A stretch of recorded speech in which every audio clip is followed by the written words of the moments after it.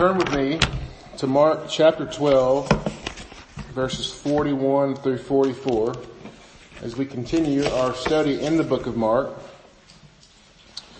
Just real quick, a lot of visitors here today, just as an aside as to what we do here at Redeemer. We just preach through books of the Bible. And so we'll pick one and we just kind of go from the beginning to the end. And that's kind of how we handle the Word. That's not necessarily the only right way to do things. It's just how we do things. And so if you're wondering why we've picked Mark 12, 41 through 44 for the weekend after Christmas, it's just because that was the next thing to preach on. And so this, just so you know, that's kind of how we choose a text each week. Next week we'll be in Mark chapter 13. It's kind of nice. It's good for me as the pastor who's preparing, and it's good for you so that you can prepare every time before you come and that you can be read and studied as well. And so before we go to His Word, let's go to Him in prayer and ask for His help. Let's pray. Our Lord Jesus, as we come to Your holy Word, we come to You as people who are not always wise, who are not always holy, and who struggle with the menial things of the faith, much less the difficult ones. And so, Lord, as we open Your holy Word, as we come to You only wise, we pray that You would help us, that You would give us wisdom, that You would give us understanding, that You would convict us of our sins, that You would show us Your truth. And we pray this in Your holy name. Amen. So as this passage in the Mark chapter 12 is about this lady who gives just a little bit, we're going to talk a lot about offering today. And I thought it appropriate to talk about this idea of passing the plate. We do not pass the plate here at Redeemer. I'm going to talk about this a little bit later, but we have this box here in the front of the church that's for offering. This idea of actually passing the plate, which a lot of us are familiar with if we've been to any church ever, it always hasn't been a thing in churches. In fact, the first churches in the American colonies were supported by the government because that's kind of how they did in England.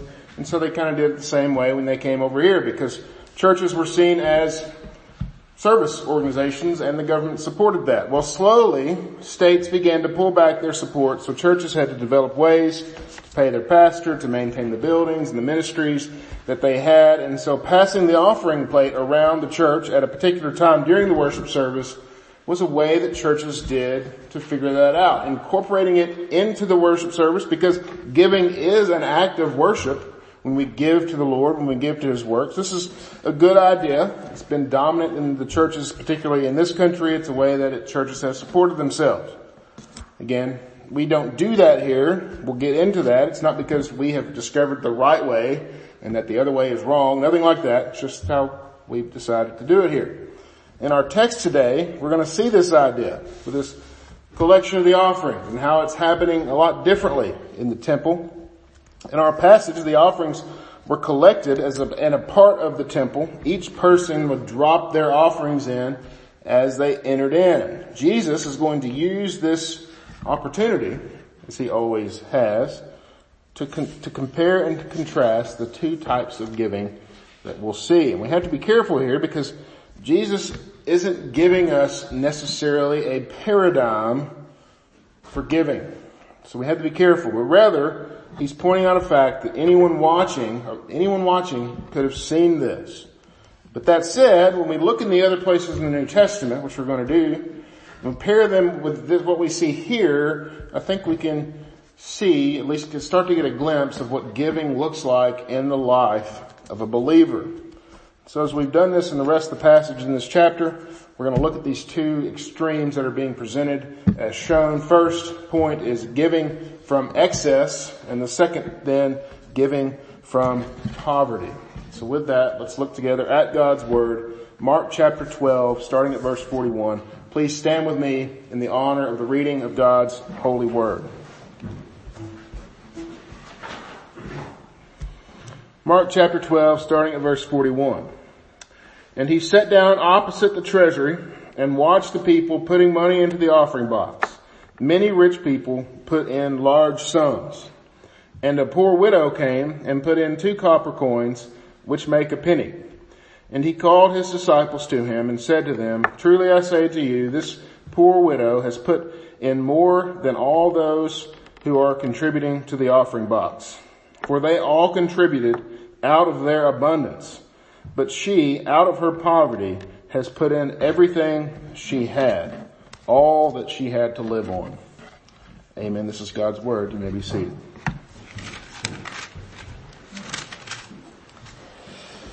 So real quick, some context here. The giving in the temple and the offerings there collected in the temple was a pretty complex thing. Did a lot of study on this week. It's fairly interesting.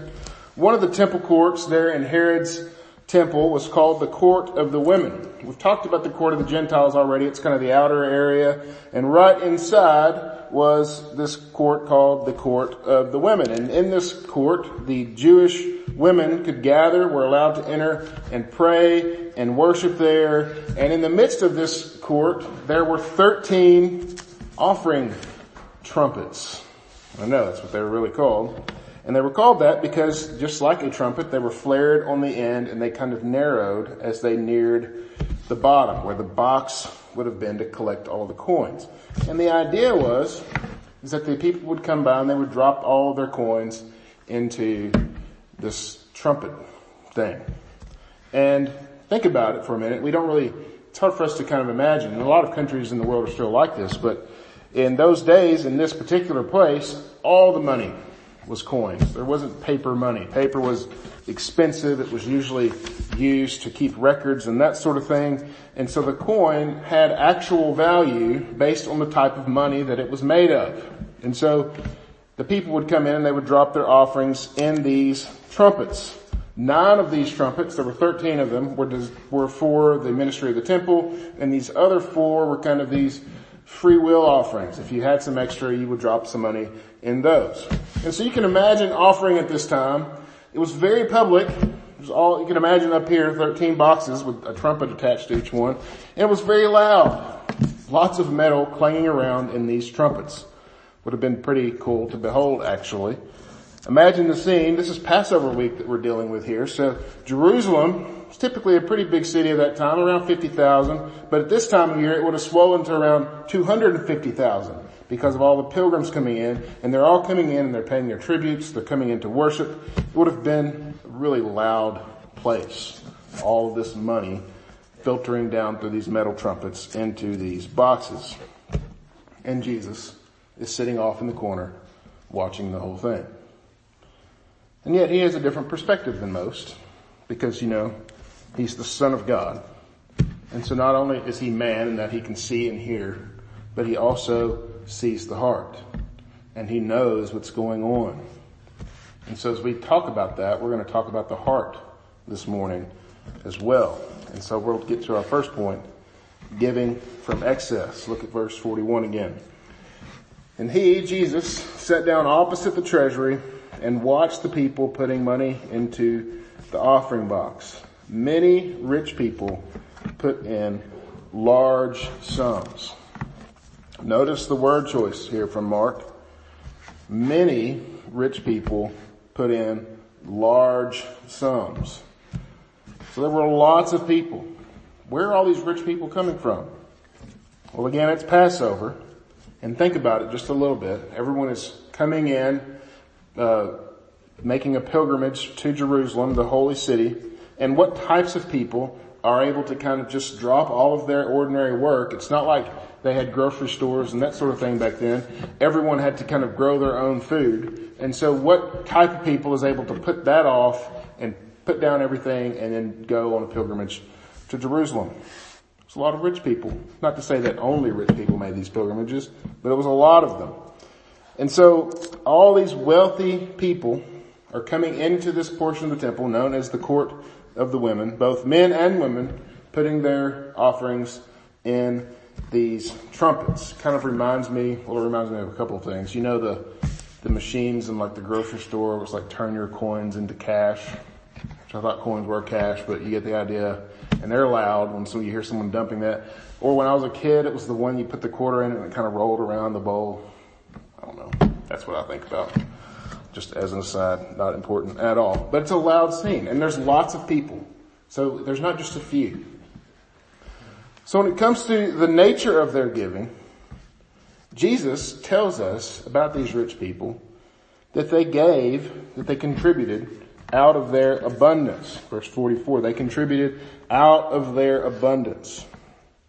Now, we have to make sure that we're careful here, because there's not necessarily a connection between the amount that they gave and their spiritual state. We like to do that a lot.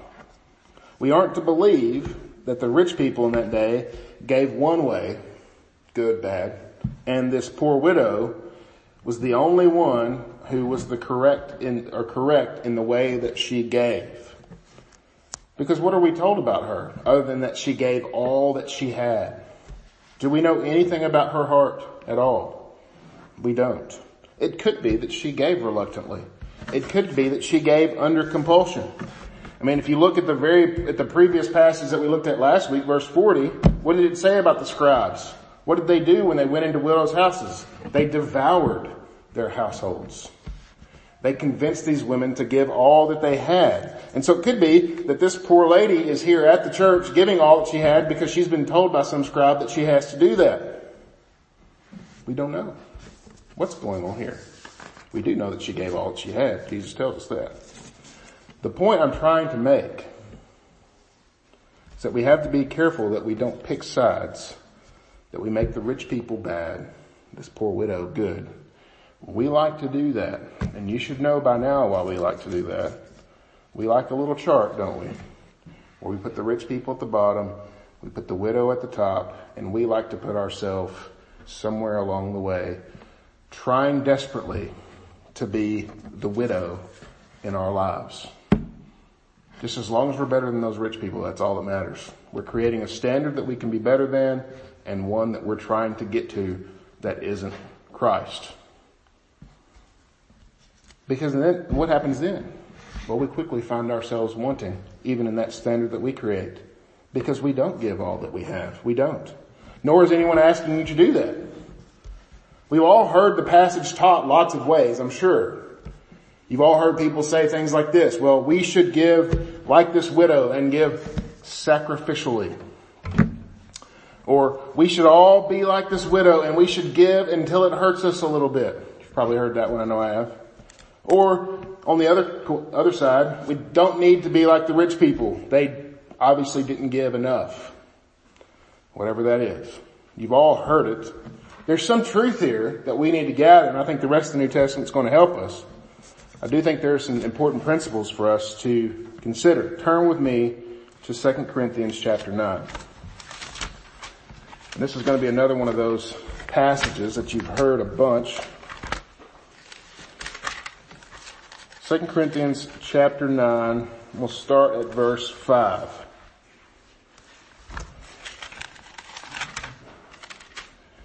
Just for a little bit of context before we start reading this section. The church in Corinth had planned to give a generous gift to Paul's ministry. And Paul is addressing their gift here. So keep that in the context of what we read, starting in verse 5, 2 Corinthians chapter 9. So I thought it necessary to urge the brothers to go on ahead of you and arrange in advance for the gift that you have promised, so that it may be ready as a willing gift, not as an exaction. The point is this: whoever sows sparingly will also reap sparingly, and whoever sows bountifully will reap bountifully.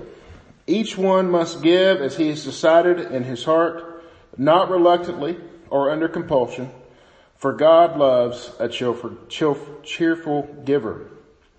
And God is able to make all grace abound to you, so that having all sufficiency in all things at all times, you may abound in every good work, as it is written. And we see here Paul quoting from Psalm 112, which we read today. He has distributed freely. He has given to the poor. His righteousness endures forever. He who supplies seed to the sower and bread for food will supply and multiply your seed for sowing and increase the harvest of your righteousness. You will be enriched in every way to be generous in every way, which through us will produce thanksgiving to God. For the ministry of this service is not only supplying the needs of the saints, but is also an overflowing in many thanksgiving to God. By their approval of this service, they will glorify God because of your submission that comes from your confession of the gospel of Christ and the generosity of your contribution for them and for all others, while they long for you and pray for you because of the surpassing grace of God upon you. Thanks be to God for this inexpressible gift.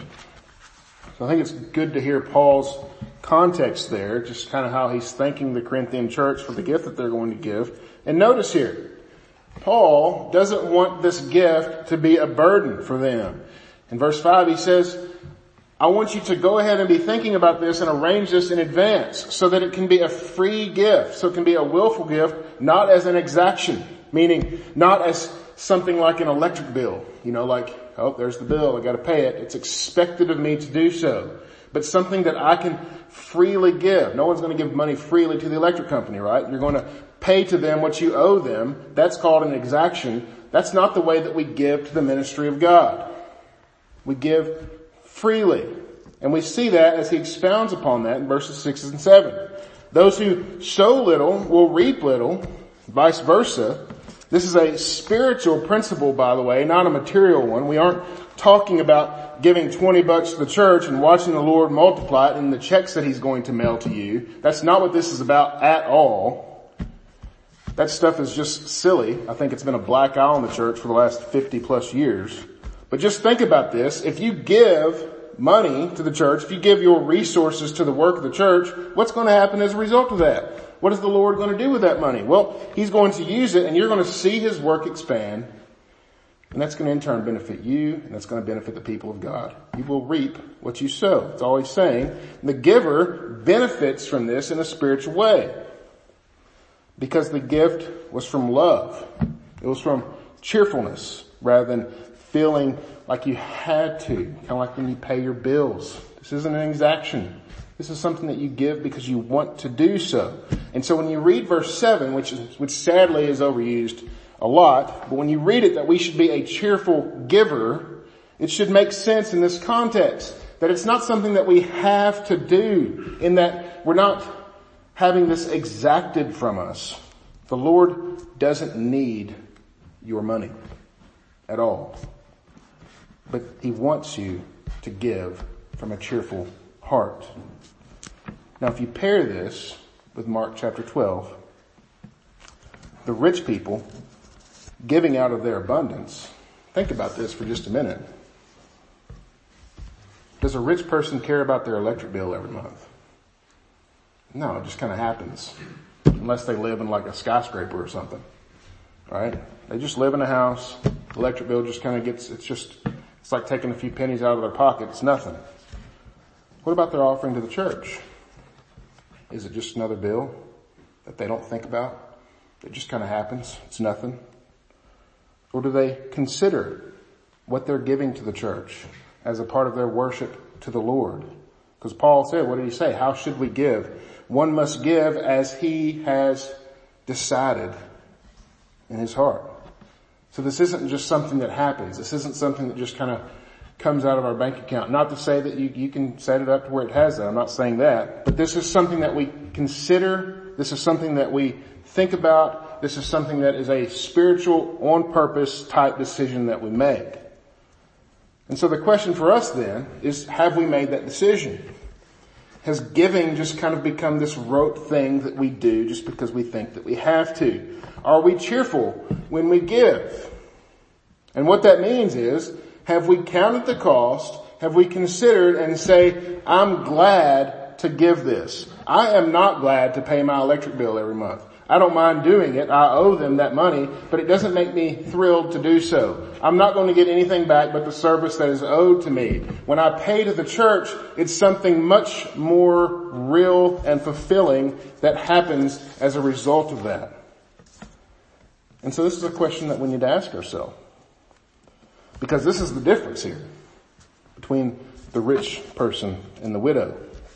And it's not about amounts, but about this on-purpose nature of our gift.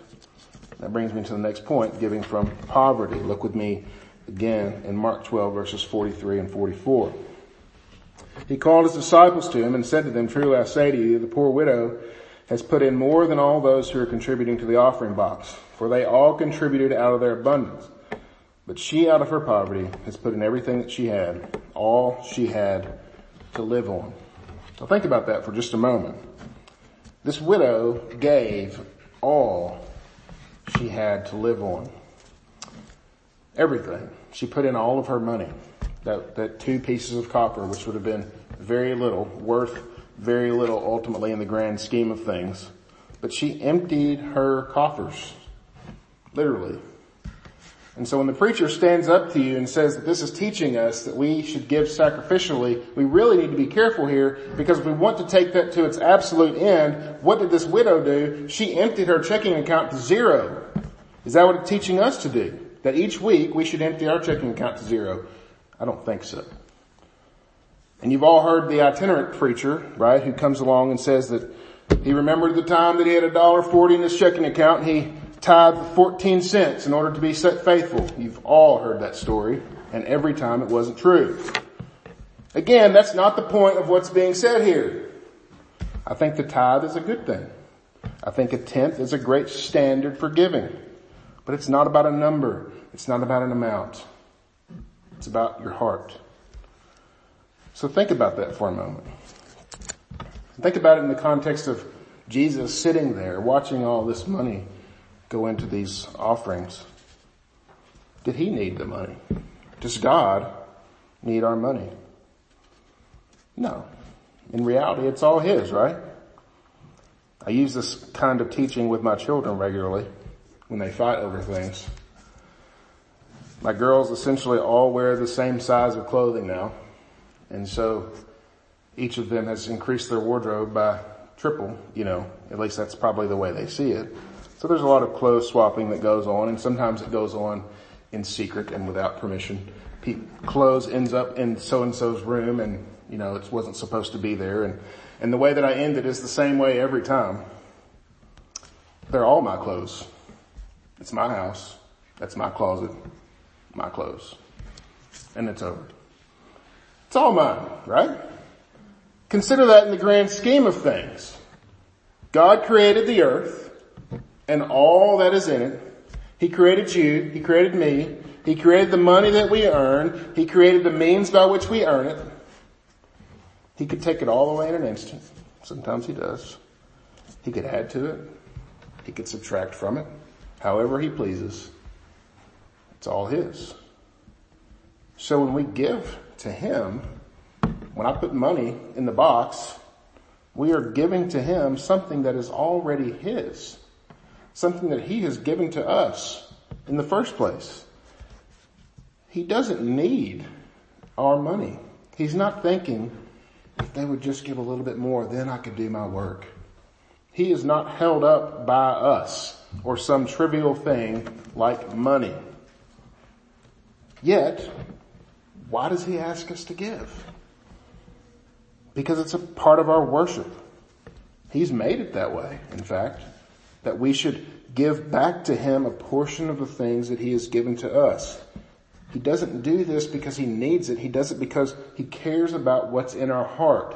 What are the things that we hold dear? Is it the worship of him, or is it this thing called money? It's all about understanding what God already owns, which is everything. And then he calls me to be his child, and then I can freely give back to him, however the Spirit leads, to know that God will take care of me, to know that he will be glorified. For some, that's going to be a large amount. For others, it's going to be a small amount. It's not about the amount. It's about how he leads. And if you go back to 2 Corinthians chapter 9, and you see this, again, playing out in verse 7 through 10, and I'm not going to quote from it, but he talks about this, and he quotes from Psalm 112. He has distributed freely. He has given to the poor. His righteousness endures forever. Blessed, Psalm 112 says this, blessed is the person who fears the Lord. And then it describes this person. You can see that on your worship bulletin. This person and what they are doing to demonstrate that they indeed fear the Lord.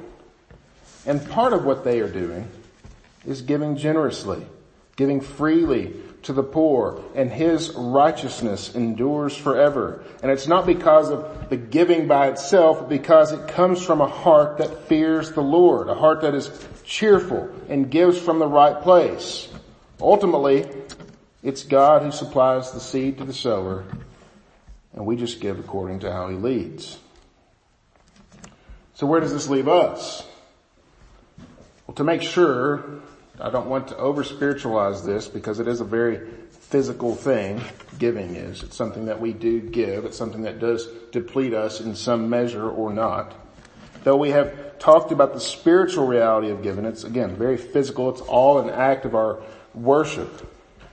We can easily get lost in spiritualizing this though, and you've all heard it, kind of staring into our own little spiritual selves and wondering what's there. But there's a plain scriptural command for us to give. And the principle for how we ought to give is from a cheerful heart, not because we have to, because it's our duty, not reluctantly as Paul says, or under compulsion, but because we love the Lord, because we love His work, because we love the church. And so going back to what I talked about at the very beginning about passing the plate and why we don't do it. Well, first, passing the plate is not wrong at all. Passing the offering plate. But when we first met, we talked about it and we decided we wanted people to give toward the work of the Lord, toward our work here at Redeemer for the right reasons. So we chose an offering box rather than passing the plate. This offering box isn't a new idea. In fact, we just read about one from first century Jerusalem. It's as old as Jesus' time. Churches have been doing it for hundreds of years. But rather than feel compelled by the presence of a plate in front of you, you all know the feeling, right? It's time for the offering. Here comes the plate. Okay, everyone's looking at me. What am I going to do? How do I handle this? We all know that.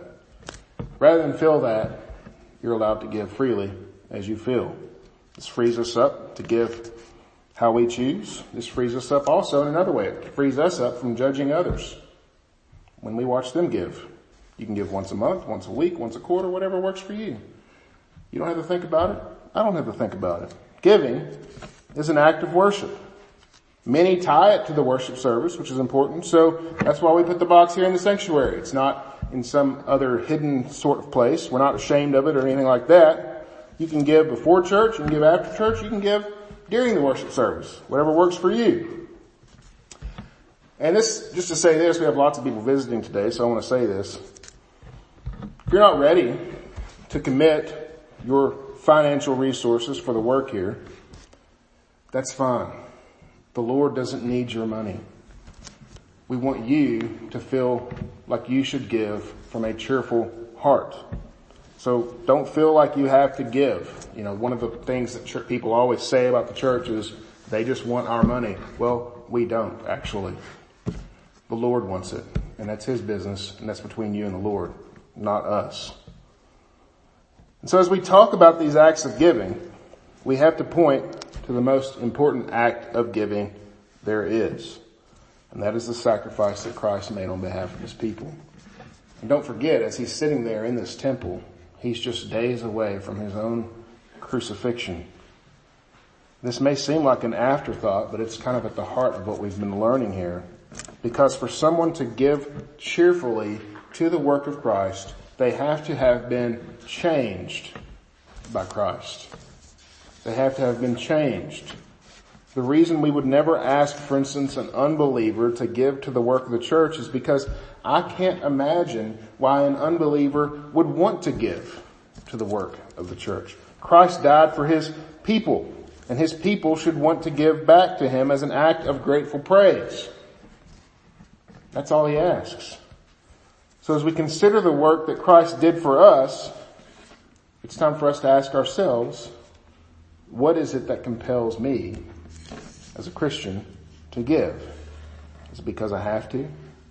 Or is it because the love of Christ compels me to do so? Christ gave himself completely for us. He gave so that we could have life. And he doesn't require anything at all in return. He didn't die on the cross so that I would owe him big time. In fact, he died on the cross and I owe nothing. There's actually nothing that I could pay even if I wanted to. All the money in the world and every offering box in the world wouldn't buy the least bit of standing before a holy Father when he looks at your heart without Jesus Christ. At all. You need Jesus. In Christ, for those of you who are in Christ, what does the Father see when he looks at you? He sees the very righteousness of Christ. Without him, he would see a debt that you couldn't possibly pay. And so if you're not in Christ this morning, rather than wonder, how is it that I could possibly earn this gift of salvation? The gift of salvation is a free gift for everyone who calls upon his name. Call upon his name this morning and be saved. So in conclusion, for those of us who are in Christ, let us consider what has been done for us through the work of Christ. And let us be ones who give, but just like Paul says, not reluctantly, not out of compulsion. This isn't an electric bill, but cheerfully, because he first loved us. Let us also give so that God's grace in our lives and the lives of others might increase all the more.